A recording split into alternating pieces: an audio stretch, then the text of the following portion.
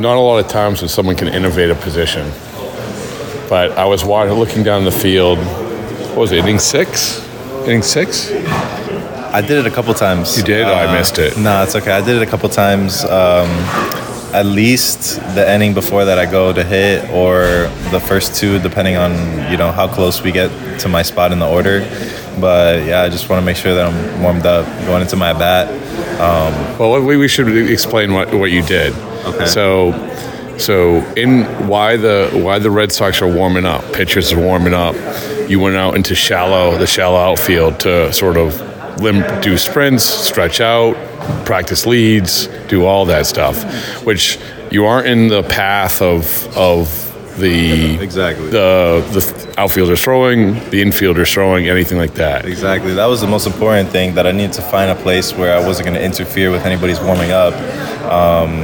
On the cut of the grass would not be okay, but too far in the outfield might mess up the outfielder. So I feel like there's a perfect line that you could just get your work in, warm up, do a couple sprints in between the at-bats. So I don't feel like the first time that I step on the field is my at-bat. I want to make sure I'm kind of integrated in the game. And yeah, I mean, I am one of the 9 positions. So going out with my team was definitely something like I didn't think would rub anybody the wrong way. Okay, so was that the first time you did it?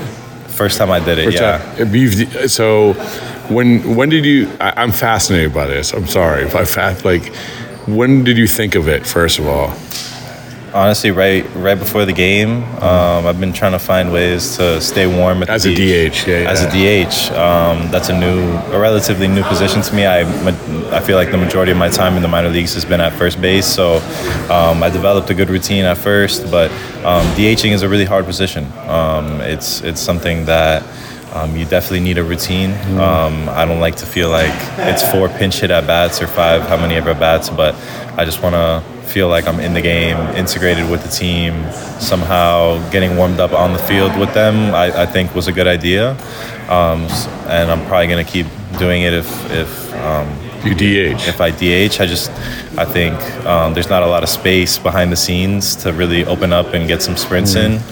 So I felt like it was a good spot for me to just go out and run a little. Well, that's what JD, I talked to JD, that's one of the things he struggled with. I mean, he said at the end of the last year, because he wasn't, he's like, he talked a lot about that, especially as he said, as he got older, like limber up and everything. So I think it's a really good idea. So do you run it by anybody, or do you how's that work? No, I just went out there? I didn't run it by anybody. I feel like if anything, they'd encourage it. I think everybody watching me do sprints is, an encouraging sign, not so much. I'm talking to you about because again, I've never seen it, and so I don't know if you just check it. Hey, can I do this? Is there any rules against it or anything like that? No, I didn't check in with anybody. Did anyone say anything to you after? No, nobody said anything to me after either. Okay.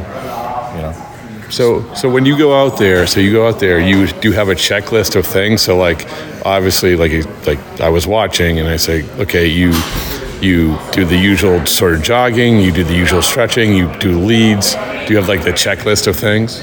So I have a warm up that I do before every game when I play first base. I just divide that warm up into 5, and I go do it little by little in between every at bat instead of doing it all right before the game. Okay, so obviously you're not going to be going out there every inning doing it.